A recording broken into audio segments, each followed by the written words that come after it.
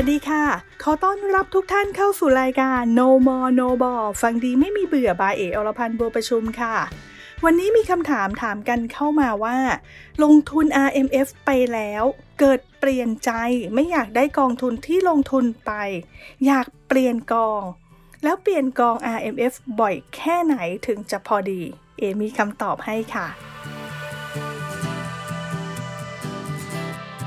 การลงทุนในกองทุนรวม RMF ถ้าจะมองให้ดีจะเห็นว่าต้องมีการลงทุนอย่างน้อยๆ5 ปีเต็มสำหรับการลงทุนครั้งแรกและยิ่งใครที่ลงทุนตั้งแต่เริ่มมีรายได้เริ่มเสียภาษีอย่างเช่นเริ่มลงทุนตั้งแต่อายุ25 ปี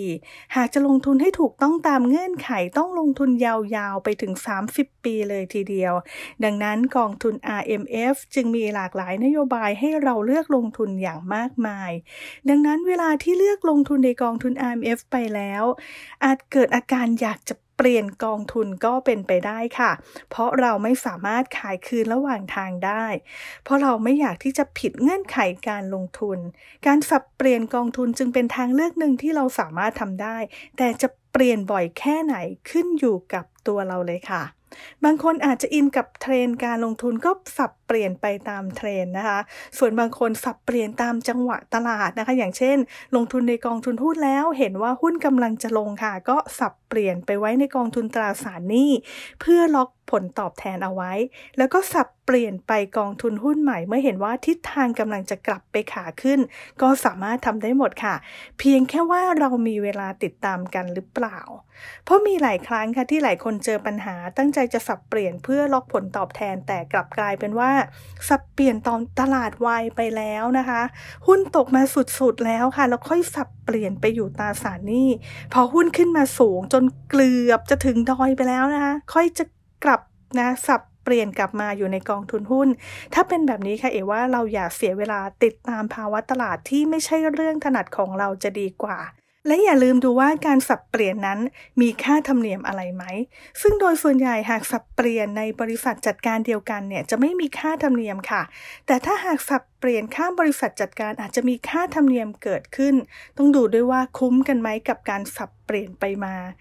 แนะนำว่าเราสามารถเลือกลงทุนในกองทุน RMF ที่มีหลากหลายนโยบายหลากหลายกองทุนเพื่อกระจายการลงทุนจะดีกว่าค่ะ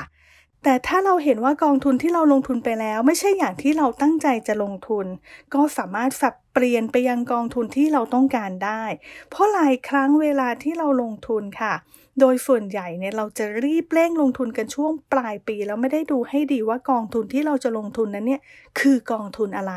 ขอให้เป็นแค่กองทุน RMF เพื่อใช้สิทธิ์ลดหย่อนภาษีได้ก็พอแล้วพอมารู้สึกตัวอีกทีก็ไม่ใช่กองทุนที่เราอยากได้นี่นาแบบนี้ก็สับเปลี่ยนไปยังกองทุนที่เราต้องการได้ค่ะ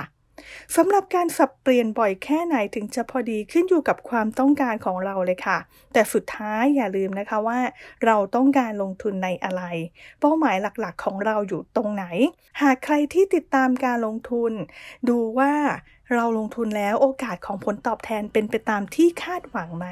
ถ้าไม่เป็นไปตามที่คาดก็ปรับเปลี่ยนกองให้เหมาะสมได้อาจจะปรับทุก6 เดือนหรือทุก1 ปีก็ตามแต่สะดวกค่ะแล้วพบกันใหม่ครั้งหน้ากับ No More No Ball ฟังดีไม่มีเบื่อบายเอ๋อรพันธ์บัวประชุมสำหรับวันนี้สวัสดีค่ะ